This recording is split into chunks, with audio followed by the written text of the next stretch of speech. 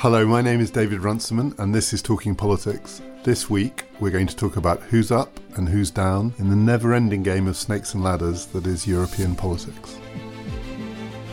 Talking Politics is brought to you in partnership with the London Review of Books, Europe's leading magazine of books and ideas. We've already had some LRB writers on this podcast and we'll have some more soon. There's a reading list of pieces to accompany the podcast at lrb.co.uk/talking, along with a special subscription offer for Talking Politics listeners. 12 issues of fearless, expansive, elegant writing for just £12. I'm delighted to say we have our full panel with us this week. Helen Thompson. I got cheered up because West Ham played extremely well against Chelsea and against... Turns out David Moyes is an absolute genius. Managed not to concede a goal. Chris Bickerton. Sledging on a proper old-style sledge. Did you go on it yourself? I did, yeah. Many times.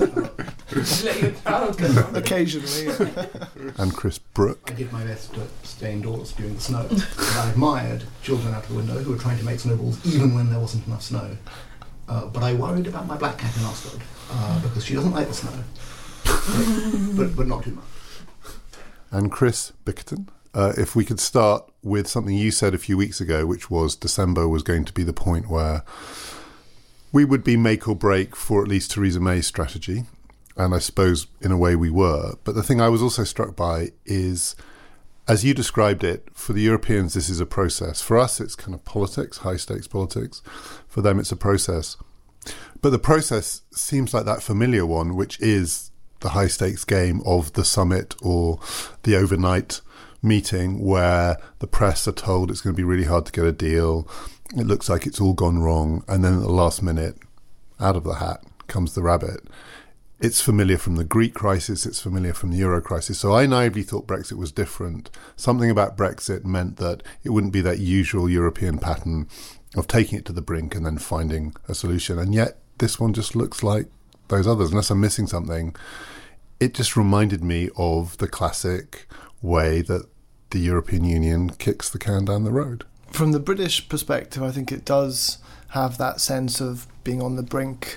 So we're Greece in this, right? Well, I suppose yes. And Theresa May, I think, thought that she had some sort of deal. She then had to go back and renegotiate with the DUP, and there was lots of sort of cliff edge aspect to the discussions. From the European side, I don't think that's really how it's being seen. I think there was a certain set of criteria that needed to be ticked off. The whole problem that Theresa May had with the DUP was a British affair, I think. The Irish were holding their line and hoping that the EU governments would stay with them, which they did. So I think from the European side, it isn't really as dramatic or as existential as the Greek crisis was. It isn't as eminently political, I think. So the Europeans could have walked away? Because the thing that it looks like, the reason it feels like the Greek one, is that it looked like a game of bluff and that in the end they were going to come to a deal.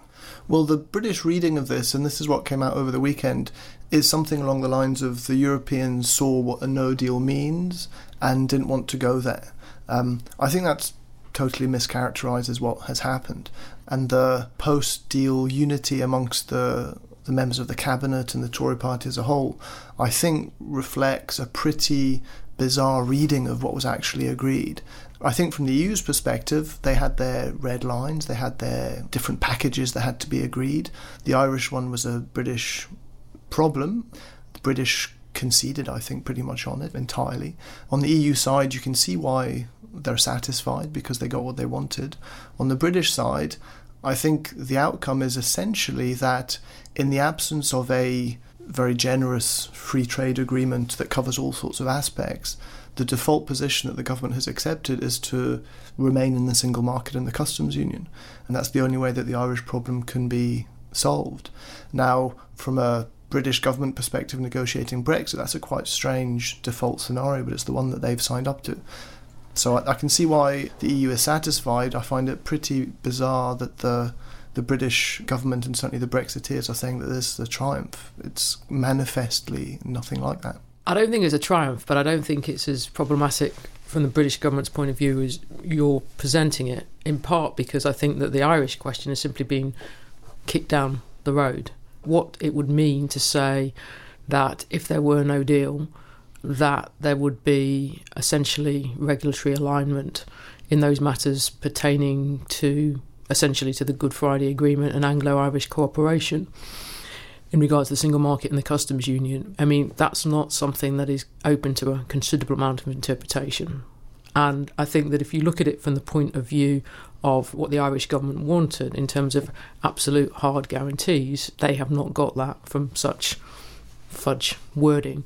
I think while in some sense it's surprising that the Conservative Brexiteers have been as acquiescent as they have been. I mean, look at Ian Duncan Smith's piece in the Telegraph, where you might have expected him to have been quite stridently opposed to the agreement. I think the most significant thing is that the European Union, and at this point I think that means the Commission and the major EU governments, have shown first that they're not really interested in allying with those people in British politics who want to stop Brexit, and second, that they don't really want to rule out the possibility, at least for now, of there being some kind of trade agreement. And I think both of those were open questions before we got to last week.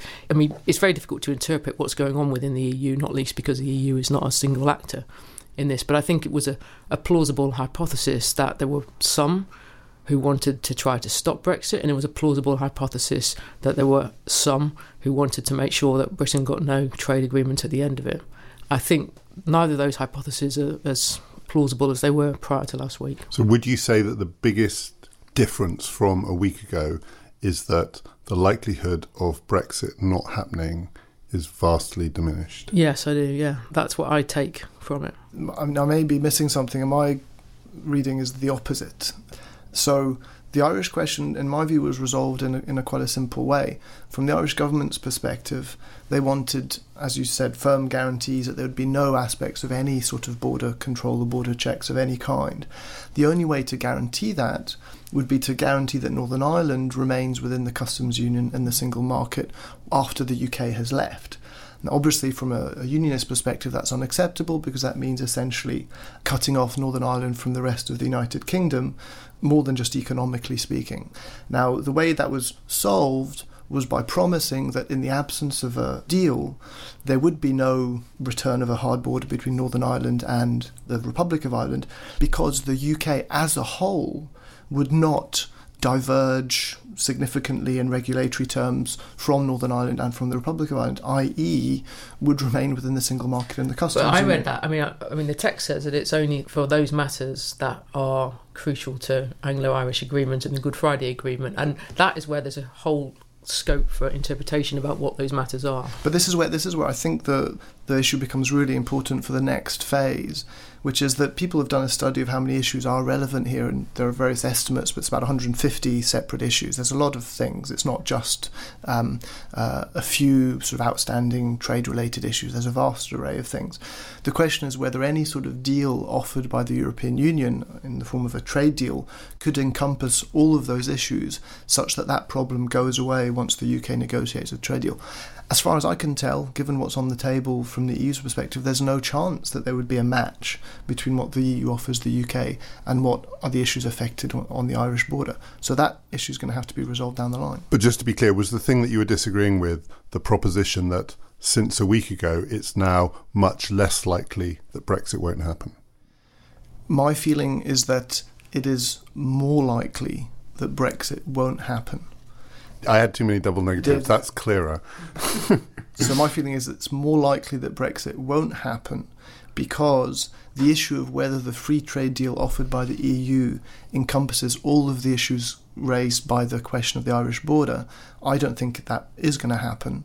Therefore, the question of what to do with the Irish border and how to manage the divergence, the regulatory divergence that's going to crop up once a free trade deal has been signed off will simply come up again. And the UK government has formally committed itself in that context to keep Northern Ireland and the Republic of Ireland as close together as possible, which means keeping the UK as a whole within the orbit of the single market and the customs union.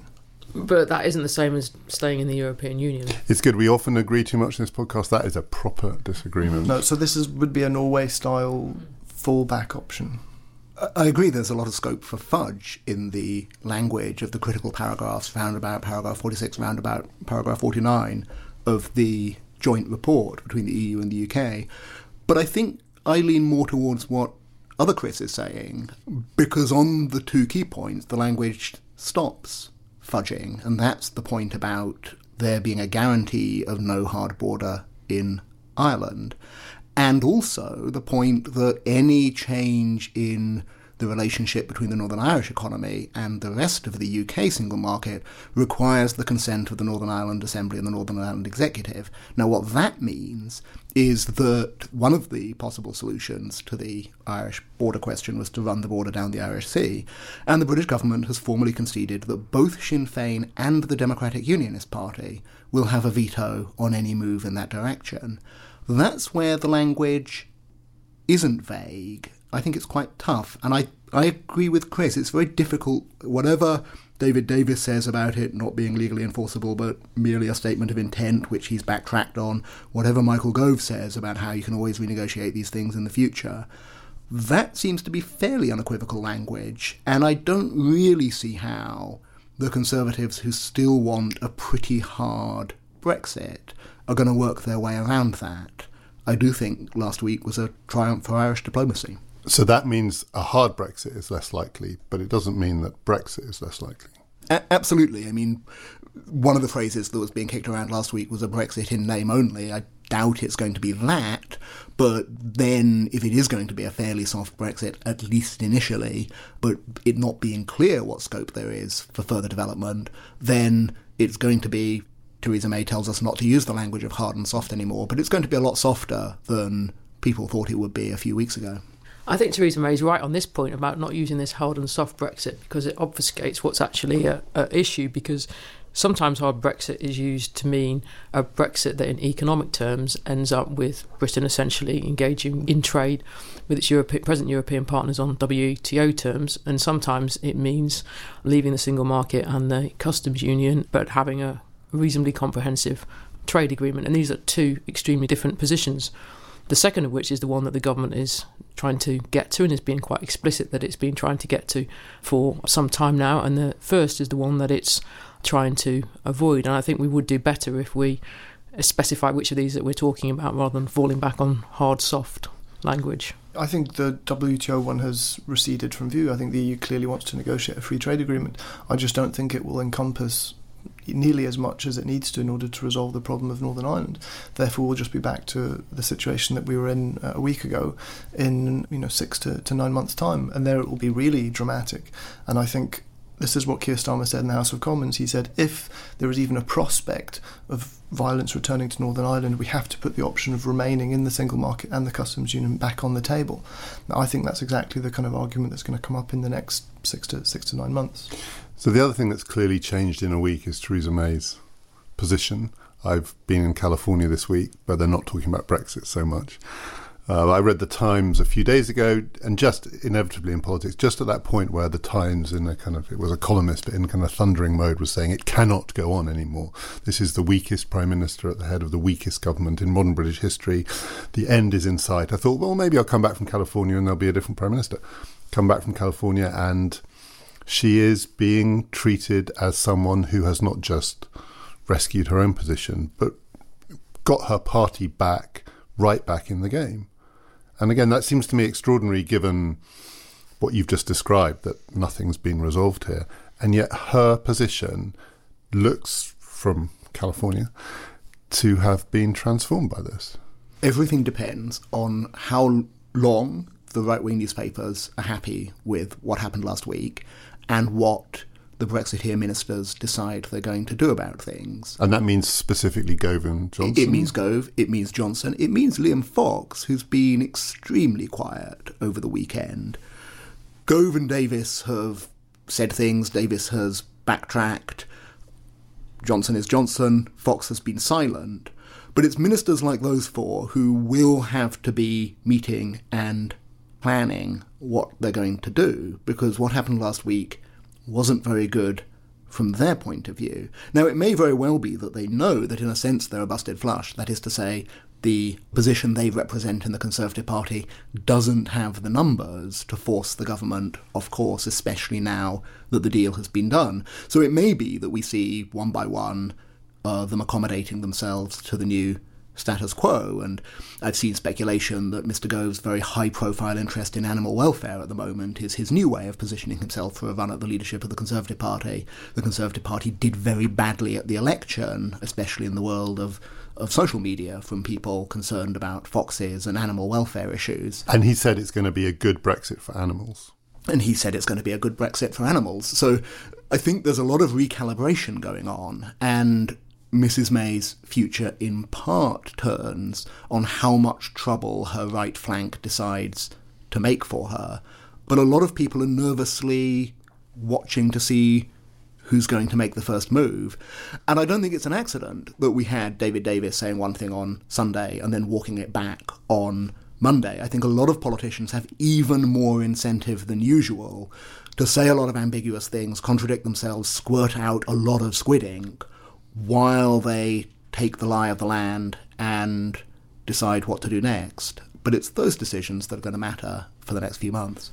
Talking Politics is brought to you in partnership with the London Review of Books. So we're recording this a day earlier than normal. A lot can happen in 36 hours in politics.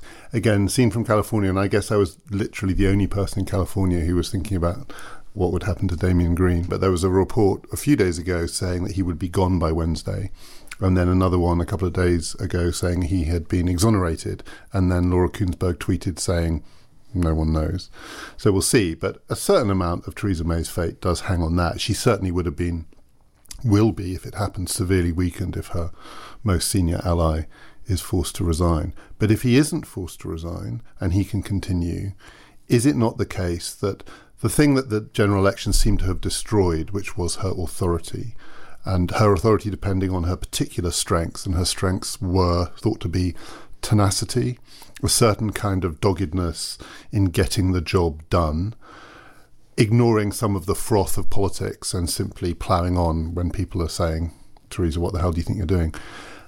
There is a feeling that some of that has come back into focus, that we know what her weaknesses are now. She's a terrible campaigner. Don't put her up front if you've got a general election to fight. But some of her qualities as a politician look like, and this may be in the public's mind as well as in the politician's mind, back, front and centre of British politics. That is how she made herself in electoral terms, remarkable Prime Minister that she was in the spring of this year. It seems like ages ago now, but it really was only a couple of seasons ago. She seemed to be somebody who rejected the way in which politics had been done, not just by her immediate predecessor, but by Tony Blair, to this fighting over the 24-hour news cycle, a kind of emphasis on brand politics, if you like, over substance. She seemed to be somebody who got her head down and got on with things. And then it became clear during the election campaign that that still is a liability as a way of communicating in politics when you have to try to immediately to win elections. And I think she has a certain kind of doubled down on her old advantages, if you like, by her present predicament. And that is that she's kind of out of the competition for power, in the sense that she's going to be gone within, almost certainly before the next election. She looks like somebody who's doing this out of a sense of duty. And that was also a political quality that seemed to be one that she laid claim to before things started going wrong for her. So the fact that she looks like somebody who was able to get this agreement, such as it is, done in circumstances in which she in some sense is above the political fray, which means also that she doesn't have much authority, actually plays to her political strengths. I think that the reason why she's in a somewhat stronger position in relation to the Brexiteers is that they have been forced to deal with the reality of whether they are looking to secure, if you like, a defensive Brexit or a transformative Brexit. And a transformative Brexit is incredibly difficult. The first thing that the Brexiteers need, and I mean by that the Conservative Brexiteers, is an economic landing place in order to make sure that it's possible to take sufficient numbers of the British electorate with them, that there is not going to be a campaign once we've left the European Union to get back into the European Union. For that, there has to be an economic landing place. And the fact that there is now the prospect of one, not anything like the guarantee of one, I think means that her position is strengthened as well.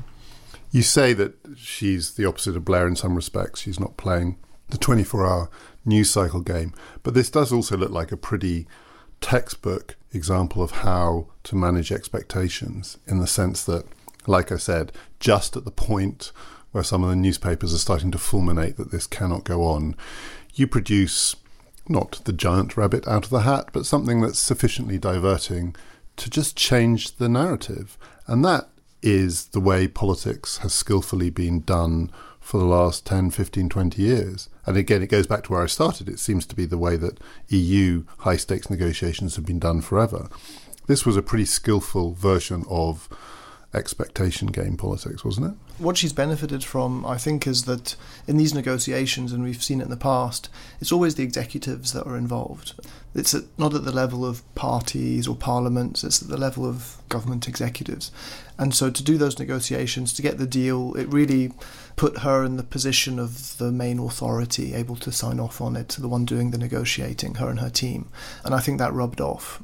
So in that sense, there was a bit of luck, I think, in terms of timing. But politics also has a rhythm, and I think we've reached a kind of hiatus, possibly.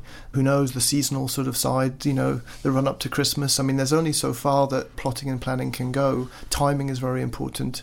I think come January, as some of the effects of this Phase 1 deal come out into the open, I think all this is going to return. I really think it's a pretty short-lived period of popularity for Theresa May. And I want to say at this point, other Chris, it doesn't really work when I say it so much. It's better when one of the Chris's says it. Corbyn, his position doesn't look as strong as it did a week ago, simply because, as I saw it, the strategy was to hold something together internally in the Labour Party long enough for the May government to fall apart. And I know probably when he was saying, I'll be Prime Minister by Christmas, he didn't mean it, and it was just kind of part of the exuberance of an amazing election result. But not only is he not going to be Prime Minister by Christmas, there must be a possibility here that they have to hold it together now for a couple of years. That's much, much more challenging than waiting for it all to fall apart. That's true, but I think it's still the case that Corbyn's long-run strategy of being very enigmatic about what he actually wants still, on balance, works to his advantage. It's true that it no longer looks as if the government is going to fall apart, the Tory party is going to split, the country is going to become ungovernable. Whether or not the Labour Party could then step in and govern it, and actually if there's a serious crisis of governability, I'm not sure the Labour Party right now is in an especially good condition to govern. But I suspect that even if this week looks good for May and correspondingly less good for Corbyn, it is her week. She got her deal. She has a bounce in the polls. I think that's all somewhat to be expected. But I think Corbyn has always preferred to keep a fairly low profile on Brexit, and when he has the opportunity to talk about jobs. And it may be that this week that looks like a less good strategy than it's been in the past, but I think it's a strategy for a medium to longer term perspective, and I think he can afford to have weeks where he doesn't look so good. But do you think that, going back to Chris's point about politics having a rhythm, the medium to long term can extend all the way through a 5-year parliament? It's not just about his age, but it's about the sort of impetus behind the Corbyn phenomenon, the energy behind it, which you can totally see running through another year, 18 months. And Theresa May not, almost certainly won't fight the next election, although you never know.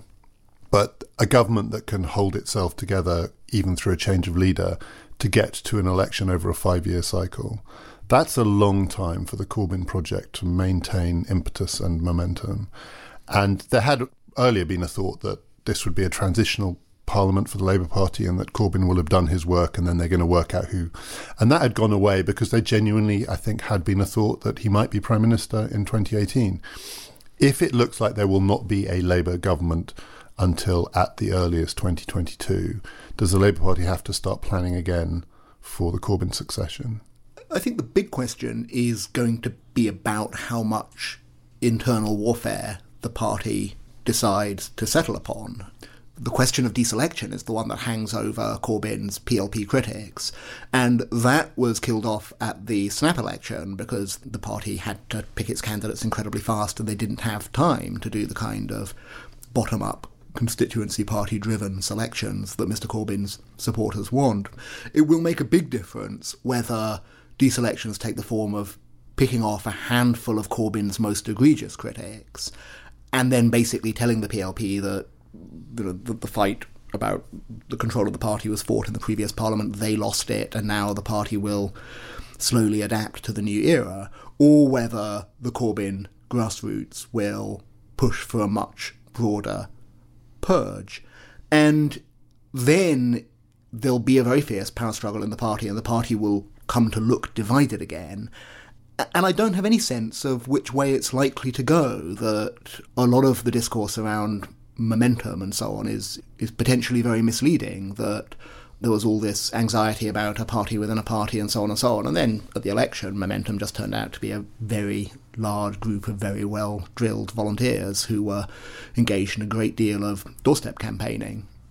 And similarly, the papers are anxious at the moment about what's going on in Haringey, where council deselections are underway, but Haringey has been pushing through a very controversial development vehicle, the Haringey Development Vehicle they call it, and it's not obvious that some kind of purge, if you want to call it that, although that's very loaded language, in London's most controversial borough suggests anything that's going to go on in the Labour Party as a whole, where the centre and the right wing of the PLP have been chastened, but there may not be much of a move actually to get rid of them.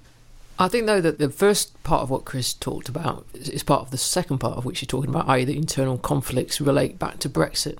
There were, in some sense, two broad factions within the Labour Party where Brexit's concerned at the moment. The first part of it essentially wants to reverse Brexit and would like to find a way either of not leaving the European Union or to find a way of trying to get back into some version of it. And that obviously depends also on what goes on in the rest of the European Union after March 2019, and might hope that a long transition would be a way of staying in the transition long enough to get back into it. The other part of the party, the Corbyn part of the party, does not want that. It simply, at least looks to me, is playing a tactical game with Brexit at the moment, which is to snipe at the government for not staying close enough to the single market and the customs union without actually wanting to have a policy that's substantively different than what the Conservative government is pursuing at the moment.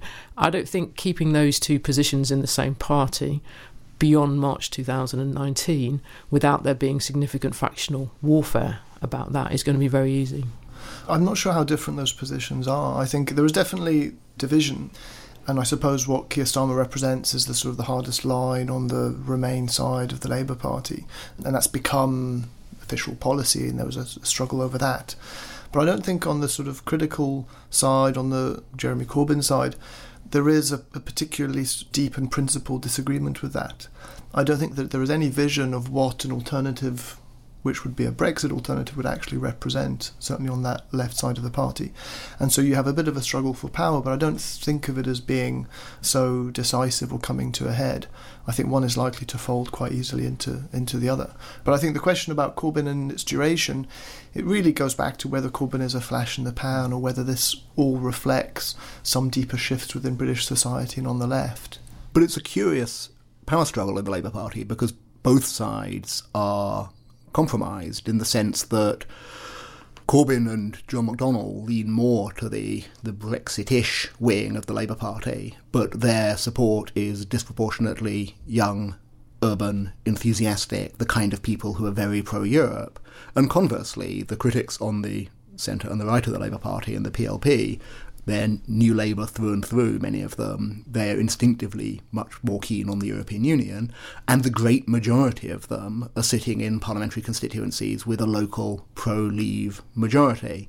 So it's very difficult to see how the battle lines line up, and that's why I think it's going to be less traumatic for the party than I think Helen thinks it's going to be. I think there's going to be a lot of muddling through, and I think one of the things we've seen over the last 2 years in the Labour Party is there's no serious appetite for a split. Partly that's the long-run reactions to the SDP split in the 1980s, that the various bits of the Labour Party do have a fairly strong sense that they're in it together. But I think if there were going to be a split, it would have come by now, and it hasn't.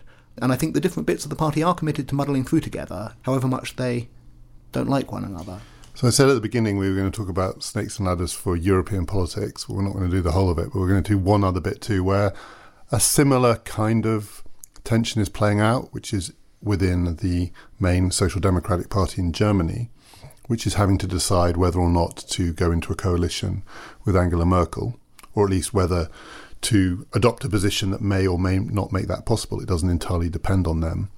But within that dynamic, there is clearly a conflict between the membership that, on the whole, doesn't want to do it, and the establishment of the party that, whether out of a sense of duty or out of a sense of tactical nous, thinks that they should try.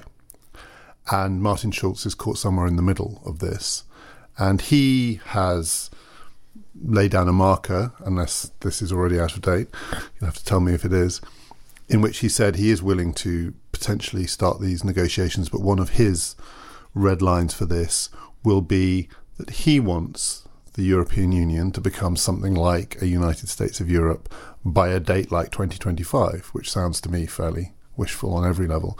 So in saying that, is he basically saying something that makes a deal impossible, or does he actually...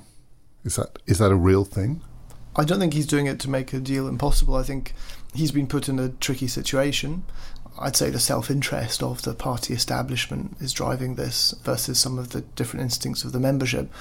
Martin Schulz, I think, has U-turned and sort of backflipped and, changed his position, and now is falling back on his basic instincts and is trying to push those through as a way of giving himself some sense of direction in the negotiations. So this is just what he believes? This is what he believes. But there is a supreme irony here, which is that this is precisely the thing which is least evident from the results of the elections themselves. It's not what the German people want, right? It's not. And I think it's an unfortunate aspect of that kind of coalition building and that kind of electoral system where you get these things that emerge later at a stage of negotiations because they're the hobby horses of certain powerful individuals, but they correspond only very weakly to the actual results of the election. And voters were drifting to parties that were explicitly Eurosceptic parties. And so Schulz pulls out of the hat this idea of a United States of Europe, which, to be honest, for other reasons, may have some traction across Europe as a whole. But within Germany, it's just storing up problems for himself and for Germany because it just doesn't correspond to the results of the elections. I mean, I agree. I think there's two things that are in play here in European politics to get us to where we were started from over the course of the last 18 months or so, probably before that, actually going back to 2015 and the Greek and refugee and migrant crisis. On the one side, we have a problem with the Eurozone and a set of requirements really for the Eurozone to stabilise itself going into the future that require reform of the Eurozone and the kind of things that Macron has been talking about and now also part of Schulz's agenda. And obviously those two are in some kind of alliance with each other about these matters. And at the core of that, in some sense, is the question of what does the European Union do in a situation in which it has Eurozone members and non-Eurozone members? I think you can understand Brexit within the context of that clash, but it is an ongoing question for the EU and for the Eurozone. And if we look what's gone on in the last 6 months, we've seen, in some sense, three different positions articulated. Juncker, in his State of the European Union, essentially said that the way forward for the EU is for everyone to join the Eurozone. Macron, in his big speech about Europe, essentially said the way forward is to create tiers of membership.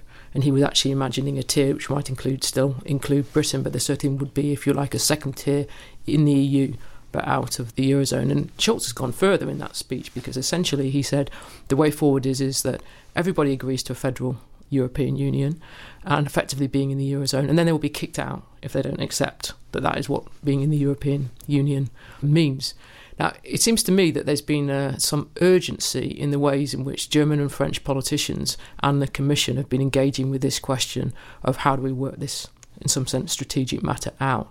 At the same time, we've had all these issues in various countries, democratic politics, about consent, whether they consent, in the case of Britain, to Britain's membership of the European Union, whether they consent to what Angela Merkel did during the refugee and the migrant crisis, whether they consent, in Germany's case, to the kind of fiscal redistribution, effectively, that Macron wants. And I think what we can see is that the democratic politics of trying to work these consent issues out is very difficult. And in some sense, the fact that the Germans have been unable to form a government after 5 weeks of negotiation after the last election is symptomatic about that. But this strategic question doesn't go away. And Schulz, I think, is kind of saying, OK, we must engage with a strategic question of what kind of a European Union we can have in this predicament. And in some sense saying the domestic consent question, well, we just not worry about that at all. But everything that we know about what has happened in European politics over the last few years says the consent question isn't going to go away.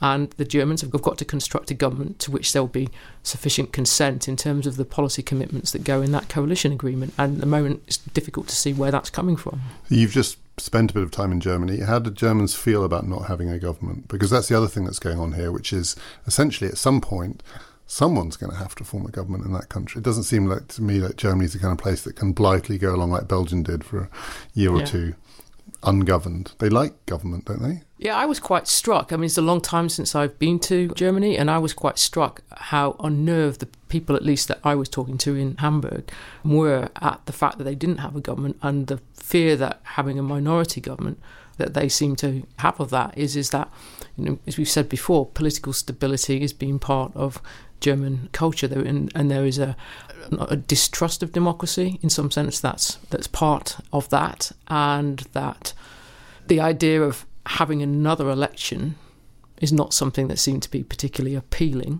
But at the same time, we can see that given the position that Scholz has articulated, given the difficulties he's got with the party membership of the SPD, it's not easy to see how another grand coalition is coming about.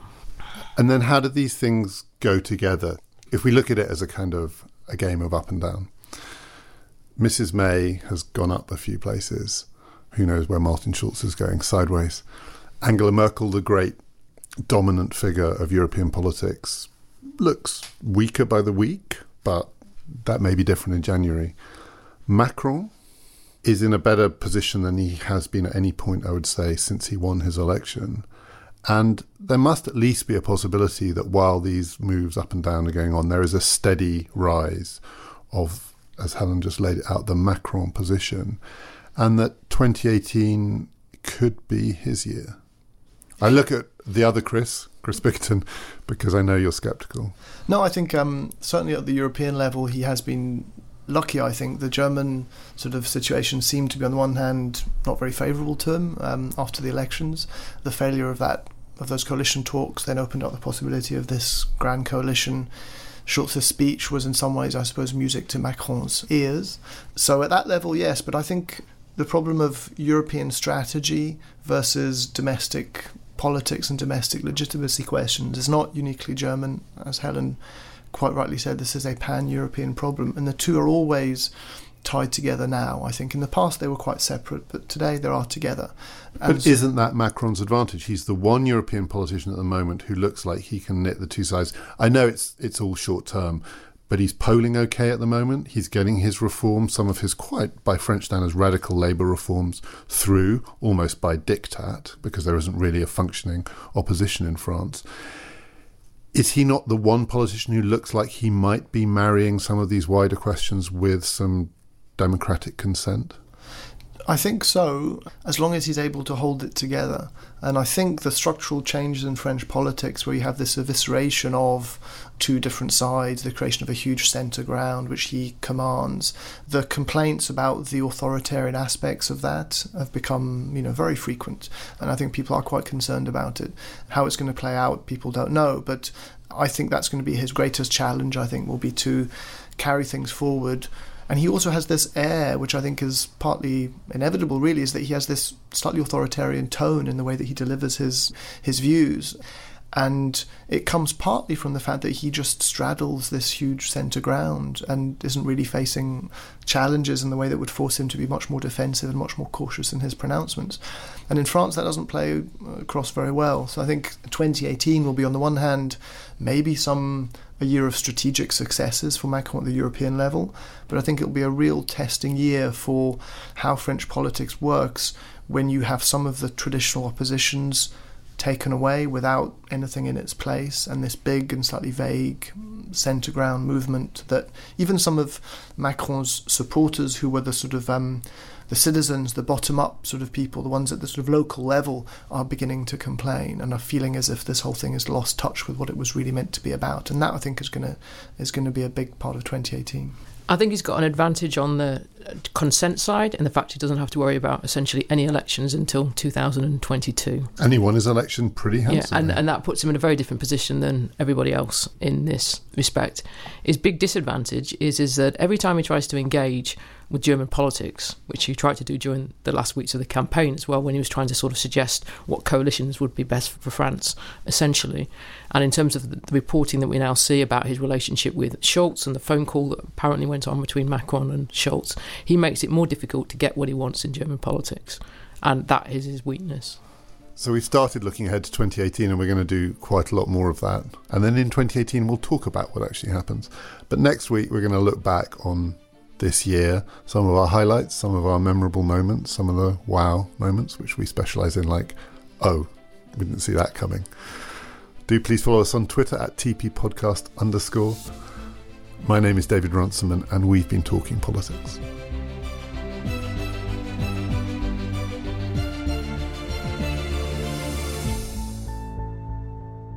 And I don't think it's an accident that we had Davis saying one thing on Sunday and then... I don't think it's an accident that we had Davis saying one thing on Saturday and then walking it back on Sunday. Or no, it was Sunday and Monday. Which days was it? I like the squirting squid ink. Yes, I was mixing my metaphors. I was going to say the lay of the land, squirting squid ink over the lay of the land. I just thought that's... poetry. Yeah. Okay. Is that right? Yes, that's fine.